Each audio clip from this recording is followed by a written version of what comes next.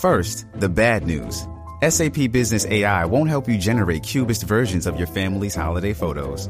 But it will help you understand which supplier is best to help you roll out your plant-based packaging in Southeast Asia, or identify the training your junior project manager needs to rise up the ranks, and automate repetitive tasks while you focus on big innovations, so you can be ready for the next opportunity. Revolutionary technology, real-world results. That's SAP Business AI.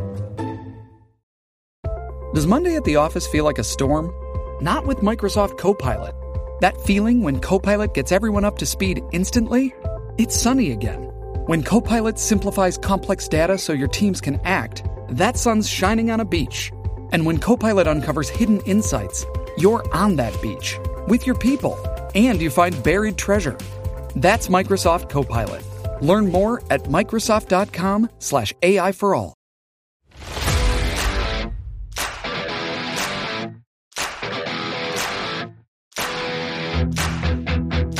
Hello and welcome to PFF Fantasy Football Podcast Sleeper Edition. I'm your host, Ian Hartitz, riding solo today. I want to give you guys my top 12 sleeper picks ahead of the 2022 season with fantasy football draft season firmly in the air. So if you listen to the podcast regularly, you probably heard these names before. But again, with drafts this weekend, next weekend, I mean, my goodness, 13 freaking days until we get that opening kickoff. Just thought I would double down, remind you guys, these are the 12 players with an ADP outside the top 120 picks. First 10 rounds that I consistently find myself drafting myself, and I just believe that their prices are rather egregiously mispriced at the moment. So generally, when we're thinking about a player, we got the personal talent, the offensive environment, the workload, and matchup strength of schedule consideration. Clearly, after 120 players are off the board, we're not going to be able to check all those boxes, but in some situations, we still might have some players that are at least elite in one or two of those, and maybe the rest of those boxes can eventually be checked down the line. So with that said, everyone, here are my top 12 deep round sleepers ahead of 2022. Starting off with my favorite late round quarterback, really the only true late round quarterback out there this year. That is Chicago Bears quarterback Justin Fields. If Trey Lance falls outside the top 120 picks, which seems, like wishful thinking, top 90, top 100, maybe top 120, probably not. Go ahead and get him. But otherwise, I just think it's pretty tough to get away from Justin Fields, my QB 14 ADP, QB 17. And guys, we have this fallacy, I guess is the right word, in the fantasy industry, where I think we have a wrong feel of what exactly constitutes a safe quarterback. We look at these, the Aaron Rodgers, the Kirk Cousins, the Derek Carrs of the world. We've seen them throw the ball enough and just be average enough that we consider them safer than someone like Justin Fields. I'm not so sure. I think you could argue Fields has both a higher floor and ceiling than those guys, thanks to his freaking legs. Now, I know I'm not the first fantasy analyst to ever say that backing dual threat quarterbacks is a good idea, but the numbers really are astounding, guys. Over the past decade, only 12 quarterbacks have had at least 125 carries in a season. 11 of them went on to finish as a top 12 quarterback per game, not just rewarding the guys that started 16, 17 games out here. So yes, 2020 Cam Newton, QB 17. You could argue that, his weapons, are pretty similar to what Fields is going to be dealing with in Chicago. But again, having just that potential floor of Fields touching 130, 140, 150 rush attempts, PFF projection for 140. I just think it's going to be very hard for him to bust on that alone. God forbid we actually see him throw the ball pretty well, which, he low-key did during the final 4 games of 2021 when he actually ripped off 4 straight top 12 finishes. Running back from the Los Angeles Rams, Darrell Henderson, my RB43. Also going off the board is the RB43. This isn't one of those where I'm just super far ahead of the consensus, but I'm happy to be in line with them and buy him at this price. So last year, weeks 1 through 12, without Sony Michel really, factoring in with Cam Akers out of the picture, Henderson was the RB15 in PPR points per game, RB11 in expected points per game. So we really have seen Sean McVay, whether it was Gurley, CJ Anderson, Cam Akers, Darrell Henderson, even Sony Michel for stretches, he's always really given his lead running back this workhorse role. Now, that could be in line for Cam Akers this year. If it is, we have Henderson going quite a bit after guys like Alexander Mattison, especially Tony Pollard, guys that we really aren't expecting all that much standalone value on a week-to-week basis. I know Pollard maybe a little more than Mattison, but just from a pure handcuff perspective, I think Henderson being in an offense with Sean McVay, who has shown repeatedly that he's willing to turn over the entire backfield to one guy if he doesn't trust the other pieces in there, I think RB43 for that alone is worth it. But we might not even have to worry about that. We could actually have one of the rare instances where there is legit standalone value in this backfield. Based on some of the reports out of Rams training camp, we could finally see Henderson and Cam Akers splitting things more so in a 50-50 manner. So if that happens, great. We could be looking at, Henderson being someone that you're not thrilled about putting in the flex, but you can kind of do it. And then we also have that handcuff upside on top of it. So, mention this in my 10 tips to, dominating your fantasy football draft video, but that really will be the common theme with these running backs. We want guys that, no, we're not going to be probably ranking in the top 24, on a weekly basis, but top 36 is more than possible. And they have that opportunity to boom into the top 15 at the position if just one injury happens. Next player is Indianapolis Colts running back Nyheim Hines, my RB35, still going off the board just as the RB44. So, guys, I really think that in this offense with Matt Ryan, Frank Reich's talked about getting Nyheim Hines more involved. He's had the potential to be this J.D. McKissic guy that can catch, 60, 70 passes. I think Hines is arguably better than J.D. McKissic from a pure real-life talent perspective. The issue with Hines has always been what happens if Jonathan Taylor gets injured. Will he actually, take a big leap up and be the feature back? In the past, when Marlon Mack would get injured, Jordan Wilkins would kind of take that early down work. In the preseason, when Matt Ryan's been out there, obviously they're resting Jonathan Taylor, but it has been the Nyheim Hines show. Phillip Lindsay has not been a factor with the first team offense in the preseason. I think Hines, low key guys, could be like the 11th round version of Tony Pollard, where Jonathan Taylor goes down. No, I don't think Hines is going to be out there getting 20, 25 carries per game or anything like that, but he doesn't need to. If we can get Hines into that Austin Eckler sort of role with a JT injury, that's where we could actually see him supply some upside RB1 value that, again, before seeing him really get every single one of these reps with the first team offense, I just wasn't sure that was in his range of outcomes. So Hines has always had a nice, PPR friendly floor, but that ceiling, I believe, is going understated. And I love this RB40 range of running backs. Another one, Detroit Lions running back Jamal Williams, my RB45, going off the board, ADP RB49. So yeah, DeAndre Swift will be the lead guy when he's out there, but in 10 games together, guys, Swift, I believe, had 103 carries. Jamal Williams was at 102. So Swift gets the fantasy friendly targets, but we could legitimately see Jamal Williams, I'd say 12 to 15 combined carries and targets per game, maybe 10 some weeks when Swift's healthy. And without Swift, we did get 3 examples last year of Williams racking up 20, 18, and 19 touches, even while he was playing through a lot of injuries. So I do think if Swift gets banged up, Williams could be looking at 20 plus touches per week in an offense that seems to be ascending. I mean, my goodness, I can't remember a more popular sleeper throughout this entire offseason than the Detroit Lions. They're everyone's favorite sleeper at this point. But yeah, if we were trying to pick who could be this year's James Conner, the guy that is a touchdown dependent RB2, RB3 type when the whole backfield is healthy, but then all of a sudden ascends to a legit RB1 because they just take over the backfield with one injury, I do think Jamal Williams could be that guy. Pow. Chicago Bears running back Khalil Herbert, he and Alexander Mattison, I was concerned about their handcuff potential because it's a new coaching staff. And guess what? As we're seeing a little bit with Cole Kmet, especially with Albert O, when we do get some of those descendants from the Green Bay coaching staff come down, I guess Madison's different with the Rams, but you guys know what I'm saying. When we have a new coaching staff, we just can't assume the roles and the workloads are going to be the same across positions. In Herbert's case, though, every single first team snap with Justin Fields throughout this preseason, on the back of reporters saying really since earlier in the summer, but then throughout August as well, that Herbert has a big chance to actually make this far more of a two-back committee than it's been in the past. So we've seen some pass protection woes. I do think Montgomery is going to have enough targets in this offense to still be the clear lead back, even if Herbert does manage to carve his way into some usage. But watching these two guys run last year, it did seem like Herbert had a little bit more going for him, particularly in some of these games where putting up over 100 yards against the Buccaneers, like this was not a highlight film where you're just seeing, the Jaguars and Texans over and over again, like some guys out there. Herbert was earning those yards. And once again, probable, not someone you're thrilled about putting in the flex, but maybe someone you can, stomach putting there when you have some bye weeks and legit RB1 upside if David Montgomery goes down. Those are the running backs. So Khalil Herbert, Jamal Williams, Nyheim Hines, and Darrell Henderson. Again, the old flex with benefits, if you will. Wide receivers now. Similar thing. We're looking at the wide receiver 3s mostly in offenses because the wide receiver 1s and wide receiver 2s are gone at this point. Again, guys outside the top 120 picks, wide receiver 3s that are one injury away to either guy from ascending. This is not a commonality in every single NFL offense. A lot of times, if the number 2 wide receiver gets hurt, the number 3 wide receiver doesn't necessarily see their targets boom. They just kind of still keep the same role. Maybe the wide receiver 4 steps up, or maybe the RB2 comes in and gets more action. Maybe they run more 2 tight end sets. It's much more difficult to identify the sort of handcuff wide receivers as opposed to running backs, but there are a few, most notably Cincinnati Bengals wide receiver Tyler Boyd, my wide receiver 45 going off the board. Wide receiver 50, Dwayne and I did a draft yesterday. We're on wide receiver 60 out there. So, guys, here are the 12 games that Tyler Boyd has played without Jamar Chase or T. Higgins over the past 2 seasons.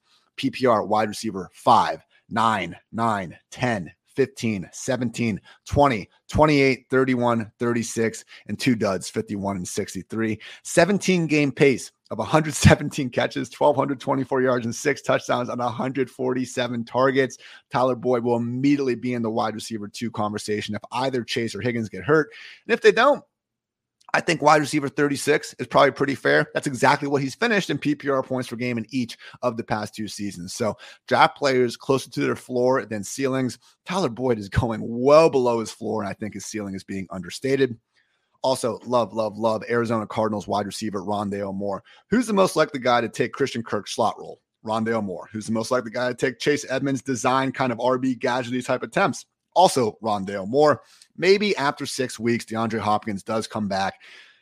They put Rondale back in the gadget role and they play freaking AJ Green and Antoine Wesley ahead of this guy. But even in that scenario, we're talking about a wide receiver going at pick 161 outside the top 60 wide receivers.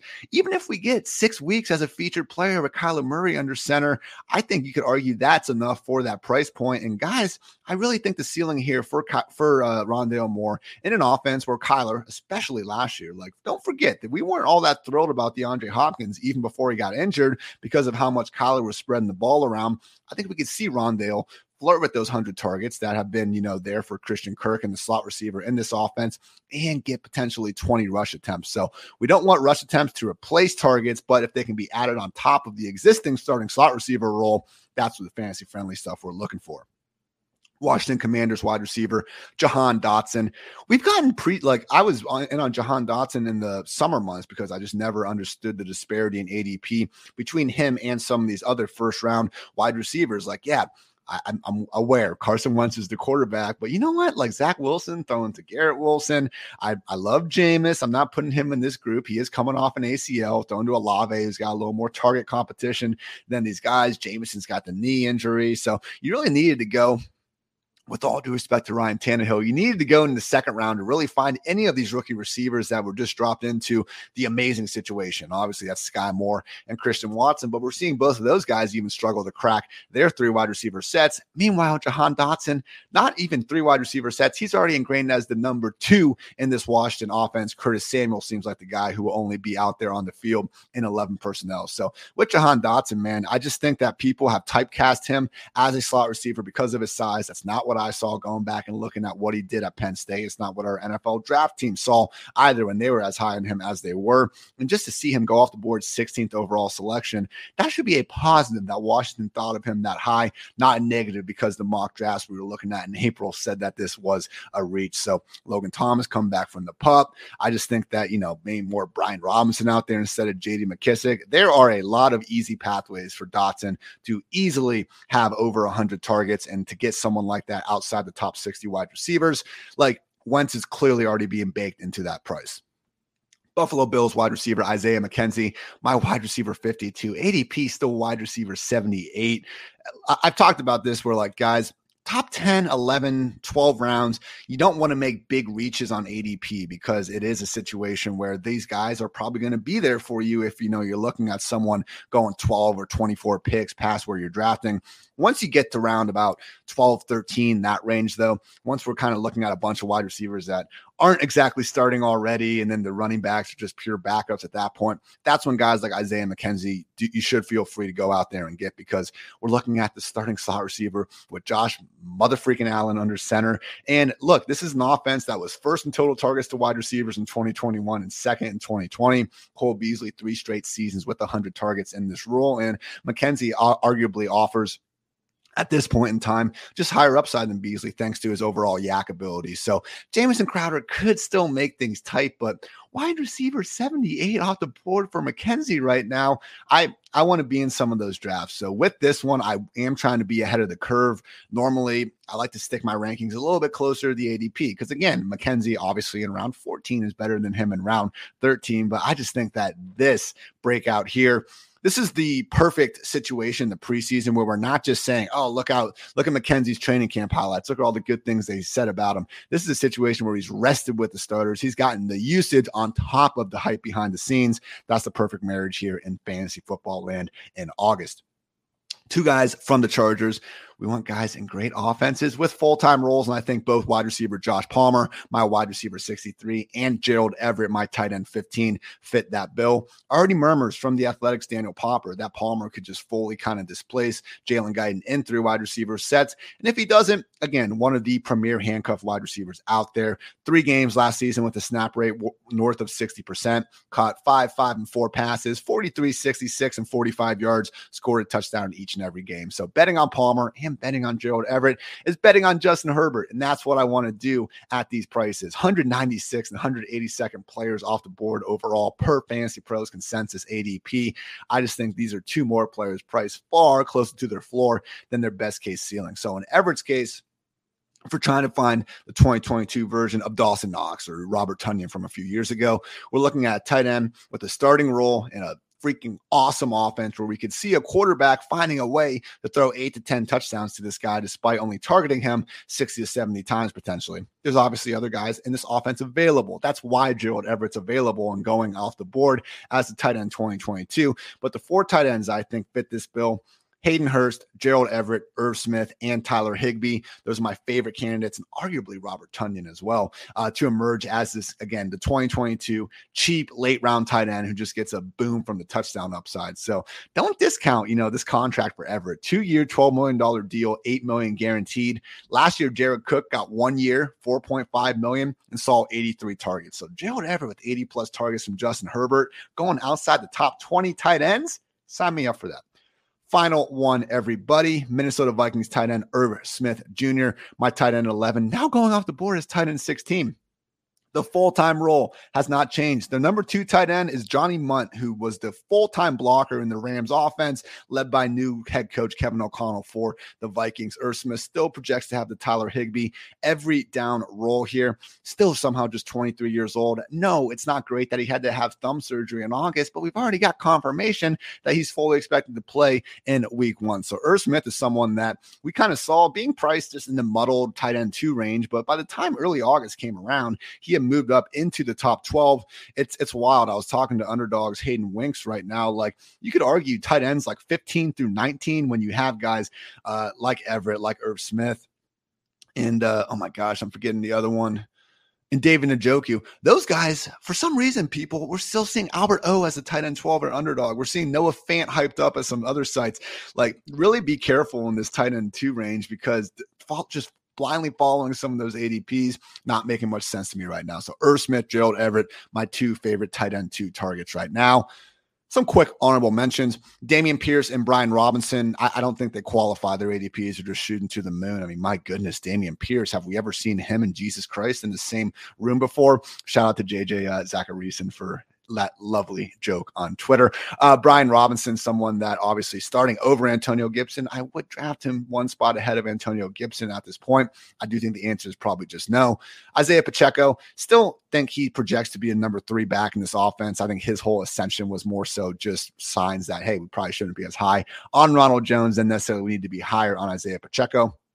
Samaje Perine, free in just about any draft. If you don't need to draft a kicker or defense in round like 18 or 19, I think Perine is one of the rare guys that could be there. And God forbid something happens to Joe Mixon, all of a sudden we're looking at 15 to 20 week 1 touches. Basically, with the Chiefs offense, we know Juju and MVS are locked into 2 wide receiver sets. Okay, why is Juju going so much higher than MVS? I'm fine throwing a dart at the former ex-Packer. Some more number 3 wide receivers with the potential to boom up to number 2, but just not quite as sure. Jalen Tolbert. We got to worry about Noah Brown a little bit. He's more so been the star at Cowboys camp. KJ Osborne in Minnesota. Talked about Irv Smith getting the full-time role. Same thing with Osborne and KJ Hamler in a condensed Denver Broncos passing game. Obviously now with Tim Patrick out of the picture. Also want to shout out Nico Collins, looking like the Texas number 2 pass game option behind only Brandon Cooks. And we also have actually George Pickens, Romeo Doubs getting all sort of training camp buzz. I do wonder exactly how the volume is going to be, though. David Njoku, a lot more fun without the Deshaun Watson suspension, obviously, but still full-time role with that money. I'm still okay taking him at the end. And finally, mentioned Hayden Hurst as another one of those potential options. So real quick, guys, just to quickly sum that up. How many times can I say quick in one sentence? We will see. Chicago Bears quarterback Justin Fields, my favorite sleeper at the quarterback position. Running backs, I got Darrell Henderson, Nyheim Hines, Jamal Williams, and Khalil Herbert. Wide receiver, Tyler Boyd, Rondale Moore, Jahan Dotson, Isaiah McKenzie, and Joshua Palmer. Tight end, Gerald Everett, and Irv Smith. My favorite sleepers with an ADP going outside the top 120 in fantasy drafts of all shapes and sizes at the moment. So hope you guys learned a thing or two. Go target these guys in the later rounds. Again, a lot of examples of guys just being priced far closer to their floor than their ceiling. So hope you enjoy this edition of the PFF Fantasy Football Podcast. I'm Ian Hartitz, and until next time, take care, everybody.